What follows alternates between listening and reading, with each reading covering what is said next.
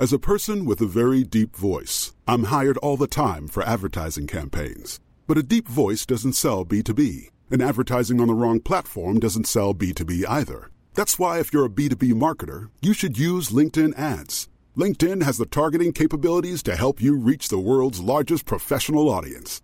That's right, over 70 million decision makers all in one place. All the big wigs, then medium wigs, also small wigs who are on the path to becoming big wigs. Okay, that's enough about wigs. LinkedIn ads allows you to focus on getting your B2B message to the right people. So, does that mean you should use ads on LinkedIn instead of hiring me, the man with the deepest voice in the world? Yes. Yes, it does. Get started today and see why LinkedIn is the place to be to be. We'll even give you a $100 credit on your next campaign. Go to linkedin.com/results to claim your credit. That's linkedin.com/results. Terms and conditions apply. Normally, being a little extra can be a bit much. But when it comes to healthcare, it pays to be extra. And United Healthcare makes it easy with Health Protector Guard fixed indemnity insurance plans. Underwritten by Golden Rule Insurance Company, they supplement your primary plan, helping you manage out-of-pocket costs without the usual requirements and restrictions like deductibles and enrollment periods. So when it comes to covering your medical bills, you can feel good about being a little extra. Visit uh1.com to find the Health Protector Guard plan for you.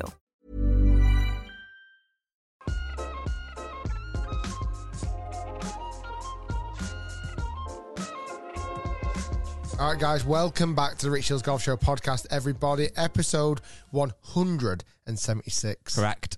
Can you tell my throat or my voice is a fraction husky? Yes. Because I had an evening this weekend. You had several evenings this week. So we want to touch about that. You're an animal. It might have been the greatest night of my life. But apart from that, there was a bit of golf being played. We've dropped some banger videos recently we'd love to talk about. Yes. And it feels like the golf world is getting ready for the biggest tournament in the world. It opens in July. I quite like this kind of husky voice. Yeah, Masters is round the corner. It is indeed. And also in the UK, the hour has gone forward. So we're now seeing daylight is that little bit better, an extra hour, which means a massive it makes a huge difference because what's nice now, we've got light in the morning. You wake up, it's sunny or it's light at least, which is great. Yeah, it's not quite sunny yet. Yeah, you get home from work. Want to go and do 9 holes, you go and do 9 holes. No one's stopping you. Nobody. The Masters is, like you said, literally coming around the corner at the speed of light. And it feels like I like golf again. It does feel, I mean, it's always exciting when you've been through a hard, cold winter. Yeah. You know, when hardly any golf being played. Yeah. Golf courses are terrible. Certainly here in the UK. Sorry to say that, but they are. It's dark.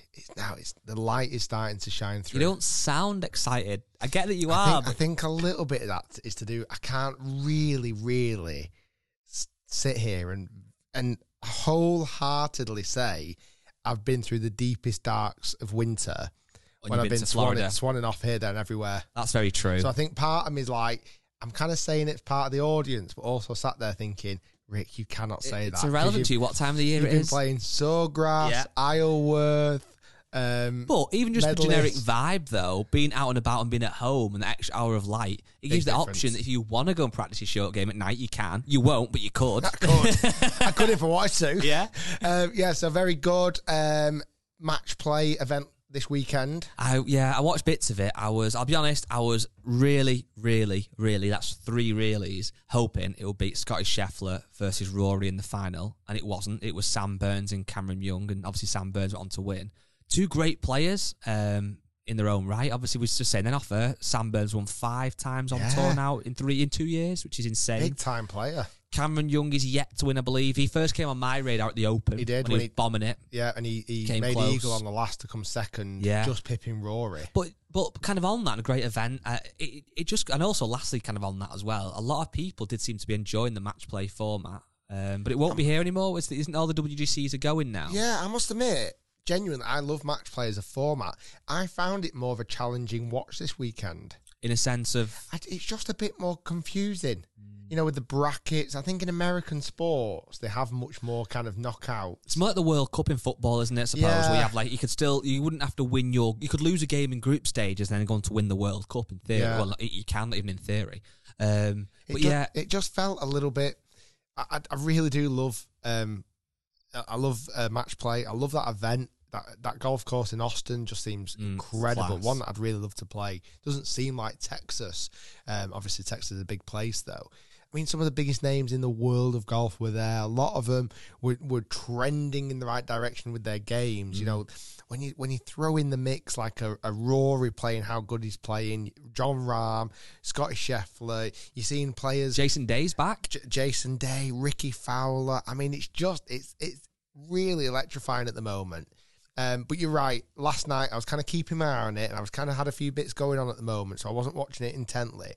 But you're right. If Rory and Scheffler would have been in the final, I'd have been glued to it. I put a thing on Twitter about that, and the amount of people that agreed with me, I thought people would be like, oh, no, it doesn't matter who's in the final, it's still the final. But yeah, it felt like the consensus was people were rooting for it to be in a Rory and Scotty Scheffler final. And it made me think a bit broader and almost about YouTube as well. That, like, in that instance, the final is the final. Obviously, the winner takes all, so to speak.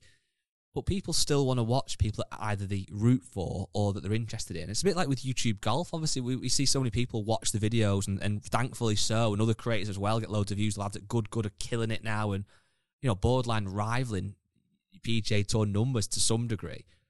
And they're not all, including yourself, the best golfers, obviously. Otherwise, you would be on the PGA Tour. But people want to watch you play golf. And it is interesting, isn't it, that we root for personality as opposed to ability. Personality is so important. It really is. I find that, you know, going back to these points, why have I maybe not connected with Sam Burns as much as I'm starting to with Scotty Scheffler? Yeah. And we've met Sam. I met Sam at MasterCard last Open and interviewed him. Really nice guy, really cool as anything. But it's almost the way that the media kind of put certain players on a slightly higher mantle. You know, certainly like PGA Tour and stuff. Like Scotty Scheffler is their pin-up boy right now, isn't he, really? Alongside with Rory. I think it comes from two things. If you've got massive personality, even with good level of ability, you gain prominence. So, for example, I think Beef Johnson would be a great example. He's obviously a great, talented golfer. But he's kind of got his so much fame, if you like, from his personality, his kind of not alter ego, but his off-course kind of personality as well. And on the flip side, Scotty Scheffler has kind of got to where he is now off just absolute ability. He's won so much in such a short space of time that even though he doesn't necessarily... I've heard a few people say, oh, he's a bit boring, and I kind of could see that to some degree. He's quite a clean-cut guy. But when someone's so good, that really sparks my interest. And if Sam Burns went on to go and win the next 5 events in a row, I'm sure I'd feel the same about him and I'd want to watch him. If you can fuse two together, i.e. a Tiger Woods, you've got absolute dominance and a personality that's so unique and interesting. That's when you get these real superstars. Yeah, no, you're right. And it's really great to see kind of all these players in the mix at the moment. Rory is really, his game is trending. Yes. He's got Scotty Cameron in the bag. He has. Which, to be honest, sparks even more rumours about this kind of tailor-made potential. I'm not saying it is happening, but potential. And he cut down his driver. Was it by an inch or half an inch? I believe so. I think I saw an inch, but it might have been half an inch. But this is something actually that's very interesting, because when I was a club fitter for Nike many moons ago, which I've alluded to many times in the podcast, I know, but I would obviously fit average golfers for golf clubs. And most leading brands now, whether it be a TaylorMade or a Callaway, etc., they do make the drivers too long in length, I believe. And the reason they do that is because the longer the length of golf club, the faster you can swing it, and therefore occasionally you'll catch one that goes miles. So that's why they make them longer. But you do see a trend, or you did see a trend, that tour pros would always go a bit shorter in length, and it kind of went a little bit more like some experimented longer, like Bryson, because he was trying to smash it. But if the club's shorter, typically, not all the time, but you will catch the middle of the club face more, which actually results in more ball speed and therefore more distance. And Rory was absolutely bombing it. He also made a really good point. He almost felt like he could swing it faster because it was shorter. Yeah. Like you feel like, and you can sometimes get that with like a 3-wood or a 5-wood, or sometimes even if it's like not a kids club as such, but like a juniors club. You feel like you're swinging it really fast because it's in your control, really. But yeah, Scotty Cameron in the bag. He's looking very, very good. Is he going to win the Masters? Yes. Is he going to win the Masters this year? Maybe. he'll win a Masters. He'll win a Masters. I can't see my playing devil's advocate. He's not won a major for 10 years. Correct. 9 years. Correct. So why? Because he's going to win a Masters. No, I agree. But life wouldn't be fair. Life's not fair. Well, it's wrong. Life's wrong. I feel like his game is really trending. He's always putting himself in the right situations. It is the tournament. Do you want me to tell you why he might not win one? Because of the pressure? No, but I think Rory will win a Masters. Being honest, I do. I can't imagine a future, like I said, in 10, 15, 20 years' time where he hasn't got a green jacket. He's just too good not to. However, the reason why he may not, partly he's had bad experience there before, which may potentially scar him. He's probably too good of an athlete for that to scar him, and he might overcome it. But as obvious as it sounds, if you say, will he win another major, it's almost a guaranteed yes, because there's 4 a year. There's only one Masters per year, obviously. What is he now? He's a couple of years older than me. He'll be about 34 now. So he could, in theory, win a Masters till the age of 50, because that's what Phil Mickelson did recently with the PGA. So let's just say he's got 15 years left at the top level, maybe 10 conservatively. It's only 1 a year. So out of those 10, he's got to play well to win one, obviously. He's got to play better than everybody else in the field again, obviously. Out of that 10, there's going to be probably 3 or 4 where somebody just shoots the lights out and wins outright. Just even a potential borderline outsider. That then takes him down to having 6. If you start to narrow it down, it's not quite as simple as, he's going to win one. The competition's always also getting stronger. Well, that's it. So when you actually look at the numbers of it and you think about it, I mean, it might be a bit silly to say he's got 6 Masters realistically, but if you think of it kind of that way and roughly narrow it down, he's got to, and then within those, he's got to have 4 great rounds, and it makes you start to think, he's got 9. Imagine if someone said to you when he won the Open in 2014, you will not win another major now for the next 9 years. Yeah. You wouldn't believe them. I suppose it's a little bit like back in the day, just before Tiger was kind of hitting the scene, whoever the new hot shot was then. Let's say David Duval for argument's sake, and it's like, David Duval's definitely going to win a Masters. Like, it's almost written in the stars. Little did he know Tiger Woods was around the corner, and almost just blocked every opportunity. That's it. That could happen with Rory. 100% the field now. This is actually probably the Masters I am most looking forward to ever.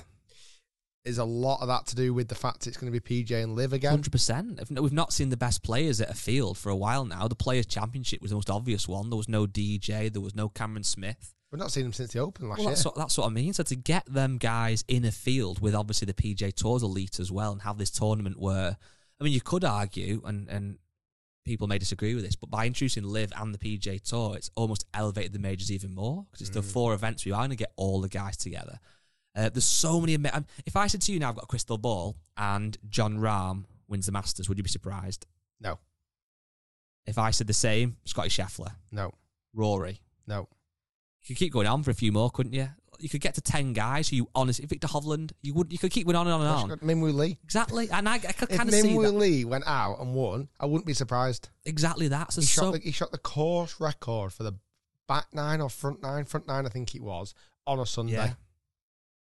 He just got his invite again, you know. I now saw that. Made up for him. I think it's going to, honestly, yeah. But then you could say Dustin Johnson. Well, exactly. Cameron Smith. In a strange, bizarre way. Again, I've talked about this a couple of episodes ago. I've not been keeping my finger on the pulse quite so much with Liv. I actually don't know how these players are playing. No? Individually. Because a lot of it's now kind of gone towards that team element. I don't know how well Dustin Johnson's playing at the moment. I don't know how much grind and practice Brooks Koepka's putting in. And are those guys fueled with motivation because of all the comments, the bad-mouthing, the disregard from the PGA Tour, etc.? Are they going to come out all guns blazing just to prove a point? Potentially. Another name we've not mentioned there, your friend of mine, Eldrick, Tiger Woods. Forgot about T. I mean, I probably would be surprised honestly, if he won it. Oh my God, that's what I genuinely forgot he was even playing. And you know what? That's a good thing because that shows that golf is in a strong place. No, I feel bad. No, it does. No, I feel terrible. Let me ring him. No. Let me ring him and tell him I'm sorry. WhatsApp him at least. I'll WhatsApp him first. Because normally when Tiger kind of does come back, that's all the focus on Tiger being back. And don't get me wrong, when the event starts, the week starts, there will be a lot of cameras on Tiger Woods, and rightly so. And I'm a massive advocate for that because I'm a huge fan. But the fact we've got all these other names in the field that are, I mean, there are always names in the Masters field that could win it. Clearly, it's the best players in the world. But this year in particular, I'm looking again now. Justin Thomas, again, you put into that list. Jordan Spieth. There's so many names you're looking through the list who could genuinely win it, and you would not be surprised. It's very, very exciting. I tell you what, I'm excited about though, Guy. What? I'm not quite sure how I even forgot this. One. I'll be seeing all of this action in the flesh. You will. I'm going to the Masters this year every single day. That's too much. That's single day of it. The par 3 tournament on the Wednesday. Wow. Every tournament day, I am going to be there watching, taking no pictures or videos because there's no phones or cameras allowed. But yeah, I'm excited to be there on property. The last time I went was 2018. Yeah. When I was there on the Sunday. You're on TV. I was on TV behind Jordan Spieth when he smashed it into the tree on the 18th to lose his chance of winning. And Patrick Reed won. And I don't want to get sued. But I also feel like I feel like a different winner would be nice. Well, as we just said then, what an exciting year to be going. And I think the golf course is going to look absolutely spectacular. Yeah. I mean, I think the golf course is going to look the best it's ever looked. I would agree. There's been some huge changes. Mm-hmm. Tee on 13's got longer. A few other little tweaks. I'm just excited to be there. Mm-hmm. Excited to be around. Excited to see the golf course. And kind of see what happens. Can't say anything publicly, but just see what happens. Just if anything happens. Might be taking my clubs. All right, okay. So the trip over there. Just so I feel part of it. Yeah. Might be taking my golf shoes and a few golf balls and a few tees. You might get around a golf wire over there, surely, if you're going away for a week. I think I'll probably get around the golfing. Definitely. Well, I might play the Marriott while I'm here as well. Okay. So. Yeah, I might get around the golfing. Yeah, cool. We'll see what happens there. Why have you gone all weird, Ray? Why are you speaking weirdly? Just because I just might get around the golfing when I'm there. That's all I'm going to say on the matter. While I'm there. Stay tuned. Yeah, so that was all very, very exciting. Last week, we dropped a banger video. We did. JCB, you and me. Yes. Smashing it up. Birdies galore. Yeah. Certainly back 9. Yeah. Played really well. Front 9, not so great. A lot of that was to do with you. But back 9, we definitely played a lot better. We did, and it was a format we thought would be quite interesting and quite different. And thankfully, the audience enjoyed it. It's done well on views, but it's had 550,000 views already, which is brilliant. And people watched it quite a long way throughout the video, which is good. We get to see a lot. Obviously, I'm sure you guys listening and watching are aware, but when you have a YouTube channel, there's a lot of analytics behind that you can really dive into, and it helps us hopefully make better content that people are enjoying. But the videos are long in length now. That's one thing. I think this was an hour and 6 minutes, give or take. And if people were getting bored and turning off quite quickly, then we'd obviously make them shorter. But thankfully, lots and lots of people, the vast majority, are watching it all. But what's interesting, not all in one stint. So I went to the range yesterday, actually. My wife was meeting some friends at the Trafford Centre. So I was like, ideal. I'll go to the range and grind I did. 80 balls, hitting it quite well. Oh. So, and Matt, who works there, one of the Trafford lads, said, been watching Break 65. And he was, I don't tell him what happens because I've not finished it yet. And I was like, that's what a lot of people, because it's now over an hour long. People watch them in parts. Yeah, definitely. It was a good video. Yeah, comments were really good. I think it's a format we might experiment with moving forward. Well, we definitely are, because this Friday, Break 75 is back. Bigger, better, stronger. Multiple players. 3 players. You've got your Rick Shields' standard. You've got your Guy Charnick's, somewhat standard. You've then got, drum roll please, 2-time DP World Tour winner, Tom Lewis. Silver medal winner in the Open. 2011. Phenomenal. And I don't say this word lightly. You know me. I don't like to use adjectives. but phenomenal golfer. Yeah. English lad, played a lot on European Tour, moved over to the PJ Tour for a couple of seasons. Did well as well. At the moment, he's in this kind of transitional period where he's trying to get back on, the main tours, but he absolutely bombed it. His driving, oh my God. He's good friends with Joe Miller, who's a world long drive, a previous world long drive champion. And you can tell Tom Lewis shifts the golf club fast. Well, yeah, we won't give too many. Well, we won't give any real spoilers away.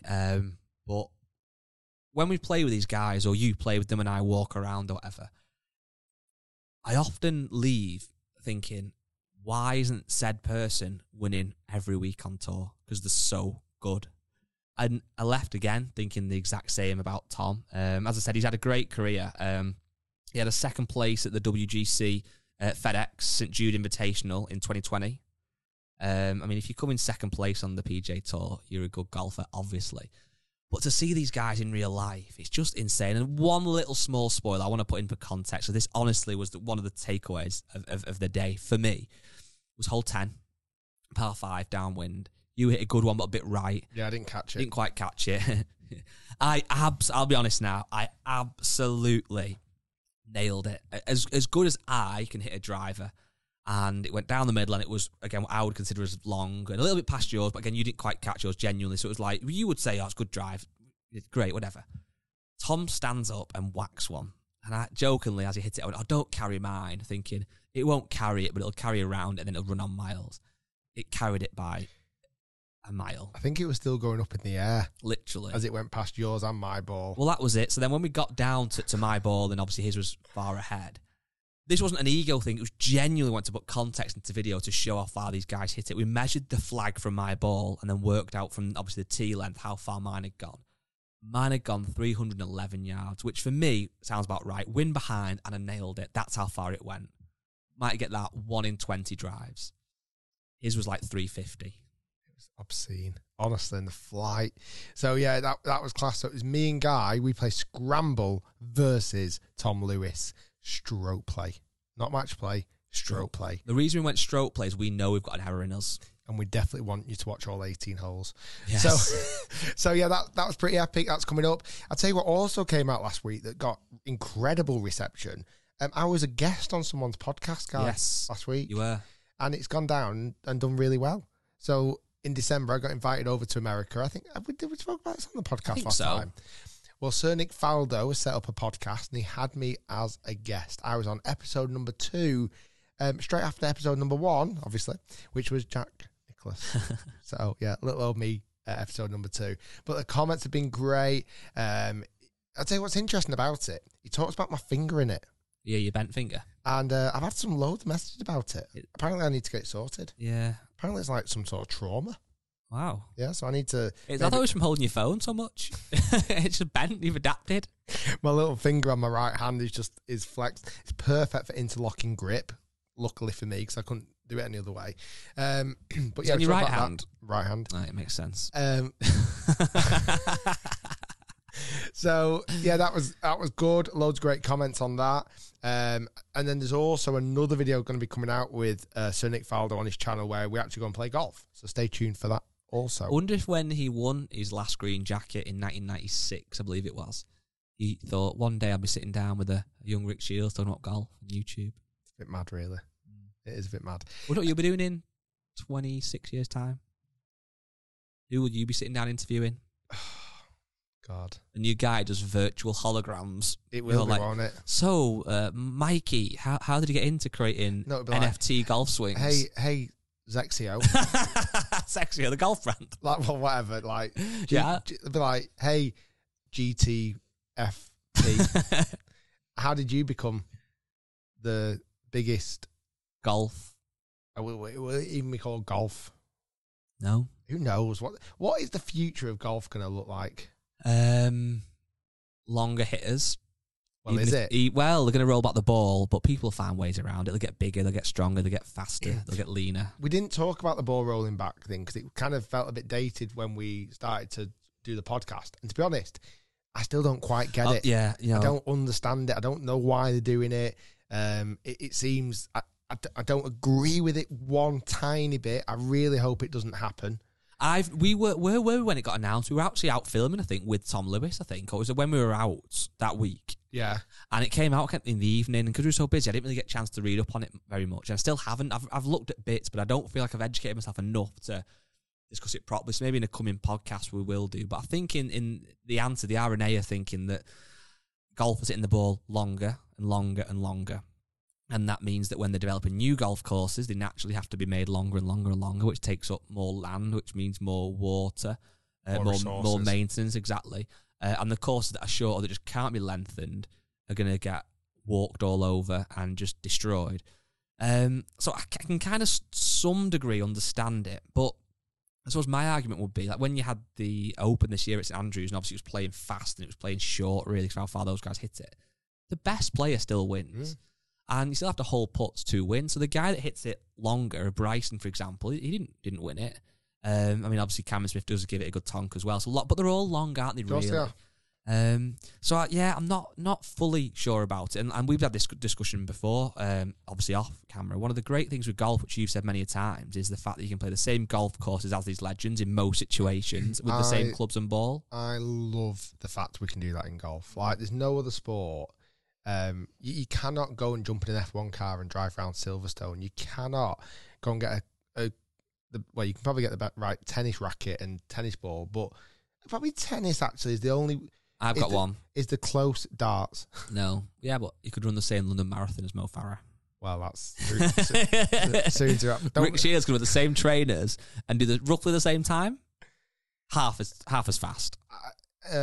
He's at 2 hours and 10 minutes, is it roughly, something like that for those guys? Yeah. So if you did listen to last week's podcast, hopefully you did. If you're in the clubhouse, you definitely did. I am running the London Marathon, 23rd of April. I'm committed. I put a link in the description below for the charity. Thank you, because it's the only place we've actually announced doing the London Marathon. We've had nearly £2,500 donated already. So thank you for donating. It's to a great charity called It's Never You that supports parents of children with cancer. So if you can donate, it would be really appreciated. I'll put the link down below. Training, how can I describe it? I've practiced my chipping as much as I've trained for the London Marathon. Okay. So every night, 5K, 10K, 50, working up. Every night. Honestly, mate, I'm worried about it. Really? Yeah, I've done nothing. I've done absolutely nothing. Are you at the point now you feel like it's pointless doing anything, it's too close? What am I going to do? I'm going away with my wife this week for our 10-year wedding anniversary. Congrats. Thanks. I'm then going straight to America. I'm coming back. I've got a really busy week when I get back, and I'm running the London Marathon. So where do I train? I think there is time, albeit not much. Like, you could have got this one dead early, but to be fair, it's the fact that you're getting so close to it now. What is it going to make much? I don't know if it would make much difference or not. I think this is my goal going into it. Run 10K, which I can do. Walk 10K, run 10K, walk 10K. So that's run, walk. That's 40K. That's the marathon. Yeah.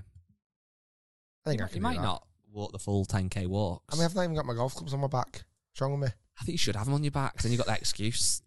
What's the time goal then with that in mind? It originally was 4 hours. Now it's anything under 6. Okay. I think that's fine. Yeah. An hour to run it for 10K. 2 hours to walk it. That's 3 hours. Yeah, 6 hours. Yeah. Try and do it under 6. I think you should. Yeah, you could do that. I can do it under 6. Piece of cake. Yeah. How hard can it be? On the marathon, right? How hard can it be? Also, just a quick one on just to update the audience. We had some very, very exciting chats and meetings about working title, but this is not set in stone, the YouTube Masters. Yes. We had some great chats. The ball, regardless of being rolled back or not, it's rolling forward. Our ball, YouTube Masters, is rolling forward. Yeah. And it's rolling forward at a fast pace. So we won't say where. No. Not yet, no. The only thing is I've got an email later on that alludes to where you were this week, but that may or may not have been where they think you was at. How did they know I was there? Because he took a picture with you. All right. I won't say what it was then. I'll just say in the email. I won't say what it was. Yeah, okay. But yeah. UK-based. UK-based. Good chats. We've started to draft out the format. Multiple days. Crowds. Lots of creators.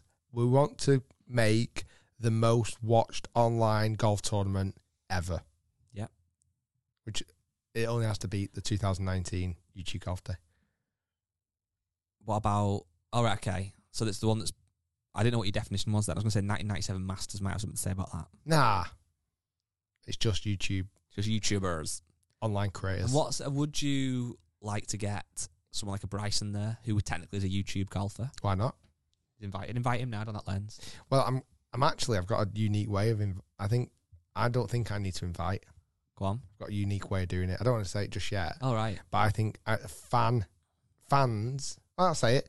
I think we're going to get to a point where I want fans to vote who gets the invites. Imagine this one backfires like when that Boaty McBoatface, that boat got named Boaty McBoatface. Don't give everyone ideas. But almost have like some sort of submission. Yeah. We'll see. We'll work it out. But yeah, really exciting with news with that. Yeah, I'm excited for it. I think people...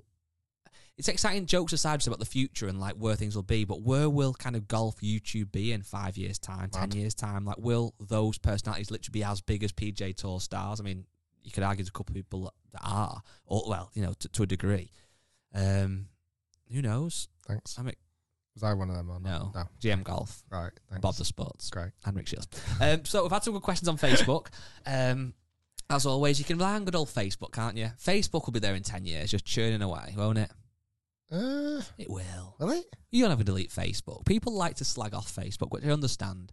But it's always there. I think Facebook will do what Elon Musk is doing with Twitter. And go. So I got a prompt the other day about I'm going to be losing my blue tick on Twitter. Oh, gosh. Third world problems. That's because you got to pay for it. Yeah. So I've paid for it, obviously. Have you got Twitter Blue now? No, I've not really yet. I don't know what to do yet. I might not do it. But because if that's the case, I think Instagram's doing the same. Well, that's what I'm saying. It'd be cool to not have a tick.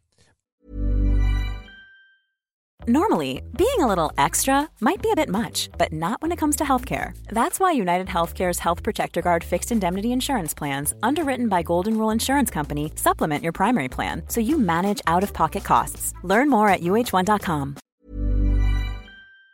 But what I'm trying to say is, I don't think it'll be long before then Twitter goes, we had these guys paying for Twitter Blue. We now need to pay. I think they should pay to tweet. Wow. And then it's like, I think you should pay to be signed up. And I think you'd lose a lot of people. I think that's what happened with Facebook. I'm not sure. I think they make enough through ads. But who knows? It's a crazy world we live in. We won't pay people to watch videos. Pay them to like the videos. Nice. Pay to comment on videos. Nice. Yes. Nice. Let's do it. So the Facebook group, as we say, there's like a hierarchy of commitment to this podcast. You can be an occasional listener, and that's fine. Or viewer, we respect you. We thank you for that. We'll tip our hat to you. A nice friendly nod. Kind of like that guy or girl that you kind of lives in the same village as you or whatever. You might kind of half recognise, or you might go to school with their brother or their sisters, but you don't know them really, but you walk past and give them a kind of polite nod. Absolutely no differences there, nothing to be settled. I feel like is there somebody you see every week that you're trying to talk to here? Yes. Is there someone you see at the drive range you're like, there's definitely no beef here? No, have a sound face like that, mate. I think then if you are a listener of the podcast and you certainly watch on YouTube, yeah, you're starting to become friends now. Yes, like, we know your names. Yeah. When we see you, it's a handshake, and it's a good to see you again, because even though you know each other's names, you're not fully sure.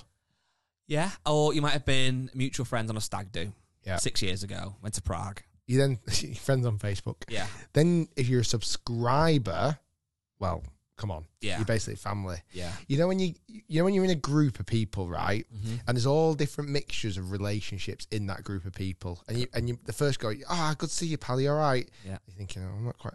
Next person, hi, pal, little fist pump.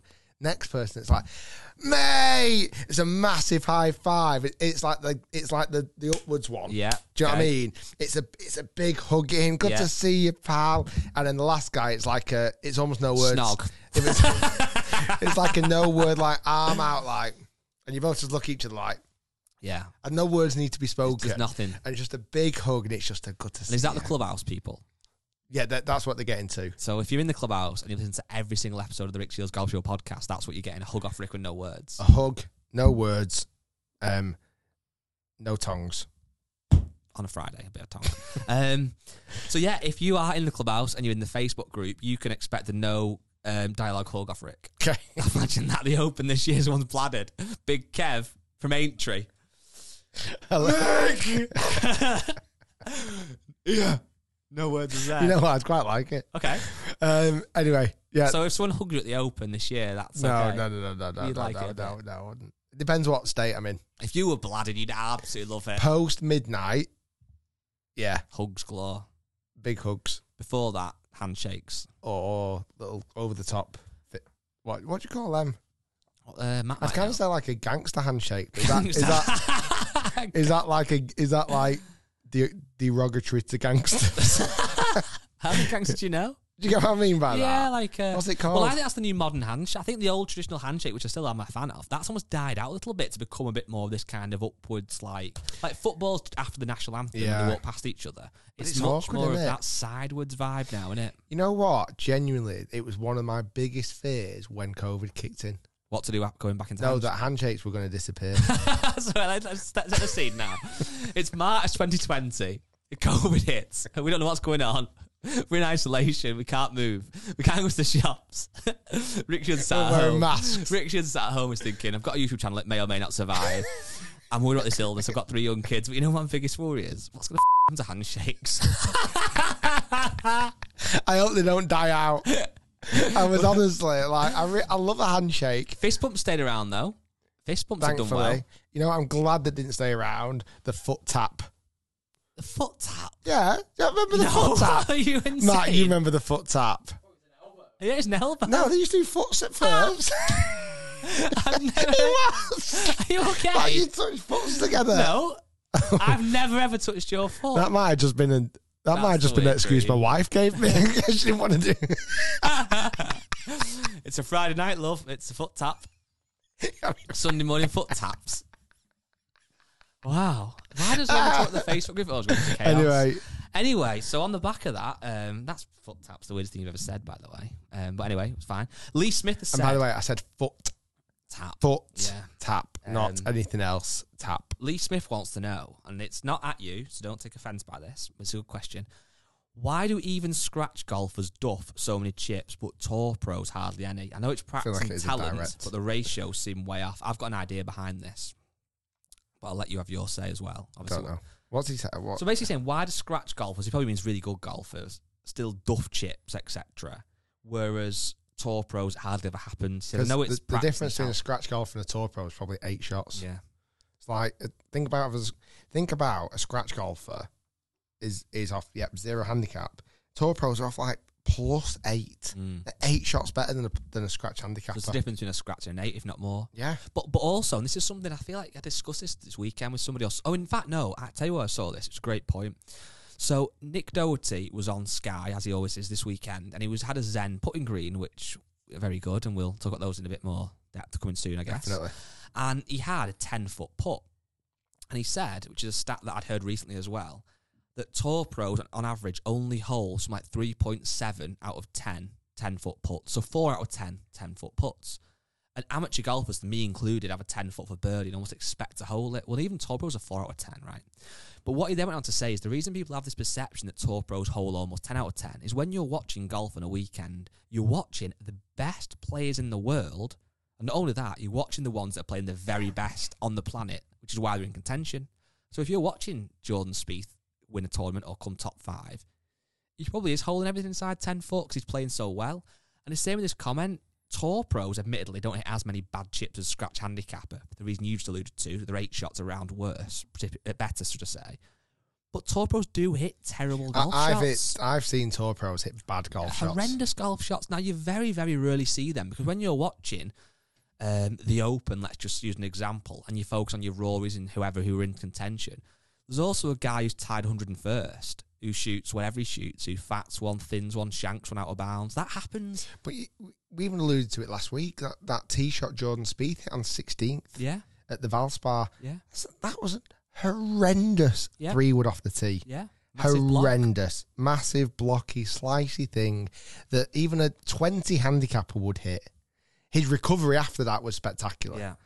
So the tour pros definitely do hit bad shots. I still think as well, and I understand this, but a lot of golfers don't understand like handicaps and ability. So what I mean is, if you're a scratch handicapper, and I'm speaking a bit more on the old handicap system, but I think it still rings true. That means that you would shoot level par on a good day. It's not every week. And a little bit, this was a personal thing to me, but it was fine. But in the video it's just gone live, it was at JCB. Somebody in the group commented saying, how's Guy a 4 handicapper when he's trying to break 80 when he plays with Rick sometimes? It's like, well, to break 80 is 7 over par, obviously. It's not a million miles off a 4 handicap. But I don't play great every time I play golf. And also on that, we are going playing different golf courses off the back tees that are tough. There's obviously the pressure of the camera. So it's like you don't always play to your handicap. So if someone's off a 10 handicap, it might be quite rare that they actually shoot 82. They do it occasionally. Yeah, of course. But it's the same with tour pros. They don't always play this well week in, week out. But the ones that we see doing that are the best in the world. 100%. You've highlighted that perfectly well. Jamie Farnsworth asks you, Rick, where would you do a reverse 10-shot challenge with a member at a local club or a subscriber, etc.? I definitely think there's a reverse 10-shot challenge to be had, with whom we shall see. Because I think there could be definitely leverage if, let's say, talking to a few high-profiled celebrities who have a handicap of 10 or above. Yes. I think that could be a real way of bringing that in. No, I agree. This is one for me, and I'm going to hold my hands up to this one, so I won't hold them up for the whole question, but they're held up right now. It's from Chris Ramsey. He said, where are all the podcast guests, Guy? Seems like ages since I've had one on the pod. Now, fair point, and that's just why I've addressed it. There has been a little bit of slacking on my behalf on the podcast guests. We've had some fantastic ones, and when I say fantastic ones, I don't even mean your Ricky Fowlers, your Tommy Fleetwoods, because they kind of feel like ones that we get a little bit more sporadically, and it's when you've done like a 10-shot challenge with them that we then obviously get time with them. But we haven't really had many guests on of any kind of note as of late. And that's something that we actually had a chat with this off podcast that I want to start doing a bit more again. It's kind of been a bit of a time thing to some degree. It's not a time in a sense of reaching out to people, but we have a set day we record the podcast, which is obviously a Monday, and it releases on a Tuesday. And then the rest of the week we are obviously filming other things. It's kind of got into a bit of a routine of, thankfully, the podcast is doing great numbers on audio and on video. We've kind of got a format that works. So I don't want to say I've kind of been lazy, but it's kind of been a case of we'll have to reach out to people, which is fine. Make sure they can do Monday, so we don't really want to move our recording day. And it's been a bit of an afterthought, but it's something that I want to address. So we will, I can commit to this, after the Masters and kind of getting into the summer, we'll get some more guests on. I think a nice little guest every month. Yeah, I agree. Like a guest episode each month. Or even if we put them out on a Friday or something. I do think we need to get some more on. So that's something that we've noted and we will do. Well, just off camera here, we've got all Polaroids of some of the guests we've had on. We've had some incredible guests. Like Adam Scott, Tommy Fleetwood, Sir Nick Faldo, Martin Borgmeyer, Zane Scotland, Lee Westwood, Sophie Walker, George Bryant. Can't see who those ones are there. GM Golf, Will Davidson, Robin Heisman, Richard Hammond. Yeah. Like the list is phenomenal. Brad Faxon, Claude Harvman. So like we have had phenomenal guests. But yeah, we'll probably look at how we talk. We did have a little brief chat with on Instagram with Joel Darman. Yes, didn't we? So we want to. The other one we want to try and do, if we can make it as sound as perfect and have visuals as perfect, is do remote ones. Yeah. They're not the best in the world because there's that bit of awkward, you know what it's like on Zoom, there's that bit of delay. But if we can get it where we've done, really good podcast episodes. I even think we've had like Minwoo Lee on. Yeah. We've had David Cannon on. Yeah. We have had some incredible guests. I think as well, this shouldn't matter, but I'll be honest, it kind of sometimes does, is that it's quite...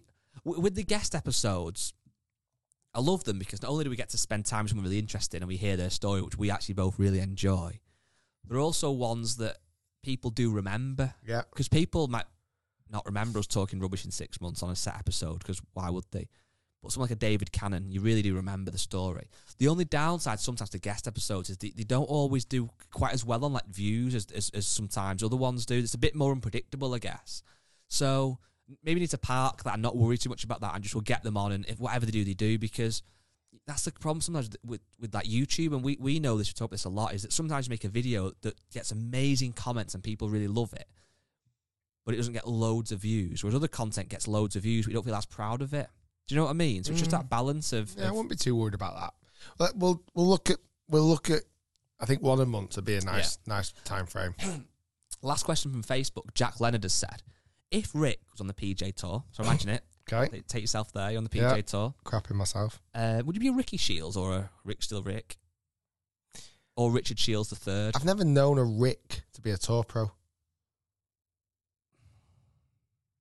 Bet there is one, but I can't think either. I'm trying to think of the obvious ones, but... Has there ever been a guy? I have to have a look. We'll be in 5 years and I sort my game out.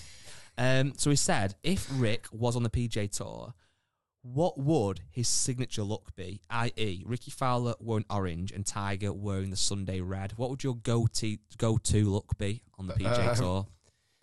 A black gilet. A black gilet. Yeah. Black trousers. I'd never wear shorts even if it was an option. If I was a tour pro. You're not a shorts. Not floral or pattern shirts, quite kind of block colour. I'd want a bit of an edge. What could be my edge? A cigar. I don't have a caddy. I carry my own bag. You got a motor caddy. Yeah. No, you have to have a caddy. So what else could it be? How would you stand out from the crowd? The beard's a bit different. Beard is a bit different. What about wearing an AirPod at all times? I know. I've got it. Go on. It's so easy. Before every shot, I explain it to the camera. Yeah. So I'm like to the camera, come here, cameraman. Right, so this is what it is. I've got 160 yards left to the flag. I know I'm 3 shot in the lead. I'm chasing down, or John Speed's chasing me down, but he's just dunked in the water, so he's got no chance. That's what you actually would do. You'd be terrible at playing in the moment. You'd be looking at the scoreboard all the time. So I'd be like, right, here we go. A-tide, I fancy this. Yeah, like this. Wind's just split off the left and hit it. Yeah. Zoom in. I can imagine that. That's what I'd do. I'd be you wouldn't need commentators. That'd be my little niche. I've got a couple of emails as well for you. They're quite cool. So this one is from a guy called Richard Robinson. Okay. Nice name. And he says, hi. Rick Robinson. Great name. Yeah, Rick Robbo. And he says, just a quick email to say how bloody sound you are. This feels like a fake name between me and James Robinson. It does. Just because you put it in, yeah, it does. Put the names together. Just a quick note, say how bloody sound you are. I've just come back from X, where I saw you guys. Being big fans of the podcast and the YouTube channel, I couldn't miss the opportunity to ask Rick for a selfie. I also knew my daughter would love it too. You didn't have to say yes, but you did. Rick's a pretty famous bloke now, but he's obviously staying very grounded, fair play. My daughter loves playing golf and she's pretty good. If you ever wanted your girls to play a few holes with her, I'm sure she'd be loved to and be a great role model. I know she loved playing golf with the older kids when she was picking it up. She's 12 and we live in York. Thought you might like her response when I WhatsApped a selfie of her, so I've screenshotted the reply. So as lovely as that message was, it was more the actual screenshot that made me want to read this email out. So bearing in mind, it's a 12-year-old daughter. You wouldn't think that's necessarily our demographic. So he's texted his daughter, who is called Betsy by the looks of things, and it's a picture of you and the guy.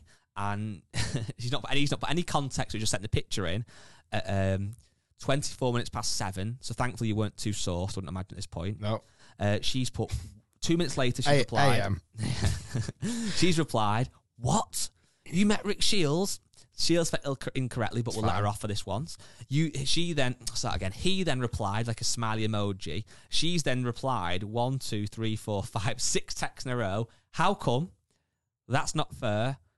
Was he filming a video? He's so much taller than you, laughing face. When did you meet him? And finally she's put reply. So I'll let you see that. When you actually see it in action, it's quite funny. So we'll put that in the we'll maybe blur out a WhatsApp picture, Matt, but we'll put that in to the video version. So if you want to see that. I was actually crouching down a bit there as well. You're taller in real life. A lot of people say that, don't they? It's the taller, and genuinely people won't say, "Oh, you're taller," and actually quite a lot slimmer. I'm really? Like, That's nice. Thanks. But the thing is, I genuinely don't know of a point I'll ever say no. In fact, I did say no, didn't I? When I got whacked in the head by Jude, and I said no to that fan. But apart from that, I've never said no to a picture. The only, as long as you've just asked nicely. Yeah. As long as you don't get Rico at the bloody Open, who was smashed out of his face and being an idiot. But, you know, if you stop me at a golf club, ask for a picture, of course I'm going to say yes. And, you know... and it's since you got that little portable Apple Pay machine where people have to pay the £5 straight away, it's really helped, hasn't it? Because the amount of money we're making from that is brilliant. You know, picture it. Yeah, that's £5. There's Apple Pay ready. Ka-ding, done. It's seamless, isn't it? Seamless. I've got another one if you want it. Go on then. Or you felt you was a bit of an inhaler and ready I'm just gonna deliver something. I want to put this on in a minute. What is it? See if this works. I don't know if this works. I don't think it's going to work. What? Forget it. Oh, that's exciting. I bought. Have you listened to it first? Go on. I can hear it still. Can you still? No, not now. But I don't know how long to talk. What are you doing? Go on, ask the next question. But I can't while you're doing that. Go I on, can't. you can ask the next question. It's a long one, and it's a serious one as well, so. All right. Okay. What is it? The mother. All right, okay. I'm really interested. So this one, I won't give the person's name on this just because I don't know if it's necessary or not, but it says, "Hi, Guy and Rick," old school, like that. I was wondering if you could help with some advice. A small bit of background to why. I have a son that suffers severe anxiety and depression, and golf seems to be a good way to help easing his symptoms. He enjoys the challenge that it brings. What he doesn't like is the pressure for people watching and first tee nerves. My solution is we're about to move house in the next few weeks, and I was going to make a few things for him to practice on. I'm quite handy with building and physical work, but struggle with tech. I'm going to make an Astro putting green in the garden and possibly a simulator in a net in the garage. I can build a net, etc., but can you help with any advice on what else I would need for a simulator, i.e. a launch monitor, a computer, a projector? I'll have to watch what I'm spending, so if you could please help with a list of things I need to buy so I don't get ripped off by a good salesman. Any help would be greatly appreciated. Well, first off, what a great sport for his son to be into with kind of like... 100%. You know, it's nice that he's getting out there. First tee nerves people watching. I don't know if it ever really subsides for anybody. No. I'm sure everyone listening and watching knows what that first tee nerves feels like. Obviously, it's about managing your emotions and trying to control it. And there's definitely ways of doing that. Pre-shot routines, etc., definitely help you. With regards to a home simulator, it's hard. I'm probably not the best person in the world to speak to, but I think the cheapest way is, yes, a net. You need a mat. I think that when you start to get into projecting the image on the screen, it becomes much more costly. Right. Because you've got to get a really good computer through a projector on the screen. Where now there's a lot of launch monitors, which are much lower priced launch monitors. I don't want to kind of give any names around. Where you can actually connect it to your phone, and then you could buy a TV and maybe stream it to your TV that sits almost in front of you as you're hitting. You're not looking at the screen, you're looking at the TV screen, so to speak. So you actually hit a shot into the net, but then you would have to turn to see the TV of where it's going to. Right. As a price point of view, that's a much more low budget price point of view. So yeah, you don't get the simulator where you get the projector and you hit a shot, but that definitely starts to rank up the price when you start to get into that world. Yeah, I think kind of echoing what you said then, when I first read the email, I thought, first of all, like you just exactly said, what a great sport to be in. And I think obviously there's deeper kind of levels to anxiety and to depression, and little simple things are always a quick fix. But I do think that there's something about golf that can help ease those potentially. I think the kind of mindfulness state of being on a golf course, and to some degree you're thinking about hitting a ball into a hole and you've got lovely nature around you. It's a good place to be, I imagine, for this person in question. And also, you know, in terms of the symptoms of not liking people watching, I don't know if, sounds silly, if practice is the answer to that. No. Because like you said, I've heard stories that Tiger on the first tee is essing himself, and that's Tiger Woods in his pomp. I think it's great if his dad's going to build this stuff, because what a great dad and what a great facility to have at home to improve your golf. And if he loves golf, that must be everyone's dream, to have a simulator and a putting green at home. So that's really nice for him to do, and I think you should definitely do it if you can, which it looks like he can. But I think on that, it's probably more about trying to understand that when people look, there's a difference between looking and watching, isn't there? So when you're on the golf course and you're letting a group through, or you're at a hole that's adjacent to another hole and you're letting somebody hit first, naturally you do look, because it's almost, you can't not in a way. but you're not really watching. You're not really bothered, are you? No. Nobody else is or is bothered. And if they are bothered about your good or bad shot, or certainly your bad shot, it says more about them. And the analogy I use that I think probably people can relate to even more so is that if you were in a gym and you're in all right shape or whatever, or not even in all right shape, whatever, and somebody walks in who's very large, the big muscle men don't care and don't look at them, and they're more bothered looking at themselves in the mirror at their big muscles. And if they did look at the person who was large and give them any grief, that just makes them be an absolute goon, doesn't it? So I've definitely never seen anybody. If you're in a group of lads, maybe on a bit of a stag do or a society, yeah, you're gonna get maybe a bit of rinsing on your first tee shot. correct. But no one's gonna give any abuse to a kid who hits a bad tee shot, for example, on the first hole. If anything, it's words of encouragement. Oh, never mind, pal. Get up there, hit your second shot better, or whatever. Like, people generally support people in golf. And that's it. And unless it is your living, or unless on the first tee you announce to the clubhouse that you're the best golfer to ever played this game, which nobody would do, but if you did, then you're kind of within your rights to think, oh God, I need to hit this well now, so if I don't, I'm going to look an idiot. But as a rule, although everybody feels pressure, and me included, if I was on the first tee, there's people watching, you just do for some bizarre reason, but you have to remember that nobody's bothered. No. So, although it's easier said than done, I'd probably focus on that more and trying to get that into your head that actually nobody really cares. No. And if you get better at golf as well, off the side effects of having all that stuff at home, then that's awesome. Yeah, exactly. Nice email. Yeah, I'm glad I gave it my attention, because what I was going to show you. Well, I've got a new favourite city in the world. City. Okay. Liverpool. Oh, yeah. Wow. It's just the best, isn't it? So where did you go on, elaborate? I know what you did, but elaborate. This goes on to Saturday night, and why I sound a little bit hoarse, and why my eyes might be a little bit red today. The greatest night of my life again. Just the greatest night of my life. So because of this very podcast, okay, I'll explain why in a minute. On Saturday night in Liverpool, for the second time in the last 6 months, I went to Bongo's Bingo. Nice. Absolutely incredible. It's just the best. I quite literally love every single thing about it. You lose your inhibitions. 1,000 people there just having the best time of their life.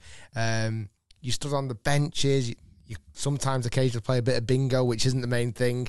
But because of this podcast last time, and speaking about Bongo's Bingo, Johnny Bongo, the guy behind Bongo Bingo, got wind of me talking about it on the podcast, sent me a little DM and said, if you ever want to come down again, we'd love to have you. It's like, absolutely. Took you up on that offer. So it was a friend of ours' 40th birthday. So we went down. There was a group of us. And a couple of people I've not met before or only met recently, but really, really, really fun people. Me and my wife, and there's 8 of us in total. Johnny Bongo said, come down, reserved us a table. Was he there? He didn't actually do the bingo calling because he's got a bit of a sore throat. Right. But he was actually there. I met him. We got a reserved table right at the front. Like, you cannot be any more at the front. So we didn't have to go early, thankfully, and all that. It was great. Had a few beers and sauces on the way. Went to Docks for some food, then went there. And about 20 minutes we sat down, and Johnny Bongo messaged me saying, hey, Rick, do you want to come backstage? Like, do you want to come to this place called The Bungalow where they all hang out? I was like, absolutely. So went back to The Bungalow, and so I'm there meeting Johnny, and he was a really nice guy. And what I didn't know, the guy who actually did the bongo calling, Jimmy, a massive fan. Wow. And he was literally like shaking, like, and he's about to stand up on stage in front of 1,000 people and just give it big licks. And he's there like desperate to meet me. He'd brought a Nike Square driver to show me. Nice. He said, because I looked at him and went, oh, you're going to pull me up on stage, aren't you? He went, yeah, I think so. And I was like, no, don't. Like, I can't be up on stage. I think I'd be embarrassed about that. But 10 minutes in, I would have definitely been on stage. But yeah, absolutely epic. So big shout out to Johnny and Jimmy and the rest of the crew, because it was absolutely epic. And Liverpool is it is such a cool city to go out in.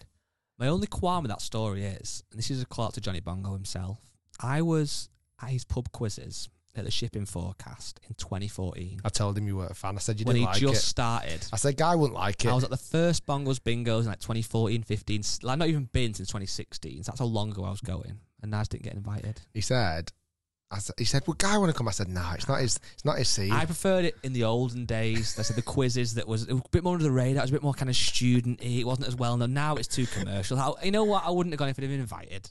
Well, good, you would. But yeah, it was honestly. And why do you like Liverpool so much? I just think it's a really vibrant, cool, busy. I mean, the sun was out. Docks is classed as sun. We stayed right near Matthew Street, like literally above Matthew Street. Right, nice. But like the city, like the shopping and everything, we walked down to the docks. We had some great food. We walked round up to the that place that you said where Bungo Bingo is. Yeah. After that, we got a taxi back into town. We actually ended up going to Burger King, weirdly, but like it was packed. There was a nightclub. We didn't go, thankfully. It was open till 7 a.m. Yeah. 7 a.m. A few grim ones. There's one called Funky Box. That was, you didn't want to end up in Funky Box. It was. I'm too old now. He used to have a jingle, and it was on the radio, and I think it was Funky Box, 7 a.m., £1 shots. Funky Box, 7 a.m., £1 shots. I'm in. You'd loved Funky Box. But yeah, it was really cool. The next day we got up and the sun was shining, and it's like you can go from 7 o'clock, Funky Box, £1 shots, to wake to 8 a.m. Albert Docks. Birds are tweeting, sun shining, nice little coffee shops. Yeah, it is banging. good. Yeah, banging. I'm a big fan. Well, you're basically from it, there, aren't you? So, yeah. Cool. I think that's all right. Oh, that's it. So stay tuned. Lots more to come. Next week's podcast might be a day late. We'll see how we can work it because I'm going to be in the USA. I don't know if I mentioned before, I'm going to the Masters. So I'll be there in the Masters, at the Masters with my golf club, seeing what happens. Just in case anybody pulls out the tournament. Not going to happen. I'm there. But I'm ready. If any tour pros think, you know what? I've always fancied a caddy for the par 3 tournament. I'm your man. Yep. I'm your man. Imagine that. Bladder turning up. Funky Box, £1 shots. And on that note, we're out. Stay tuned. Lots more to come. Exciting few weeks. Very exciting few weeks. You're not going to want to miss it. Make sure you subscribe. Make sure you're following along. Thanks for listening. Thanks for watching. And we shall see you next week. You end it now? Bye. Bye. Bye.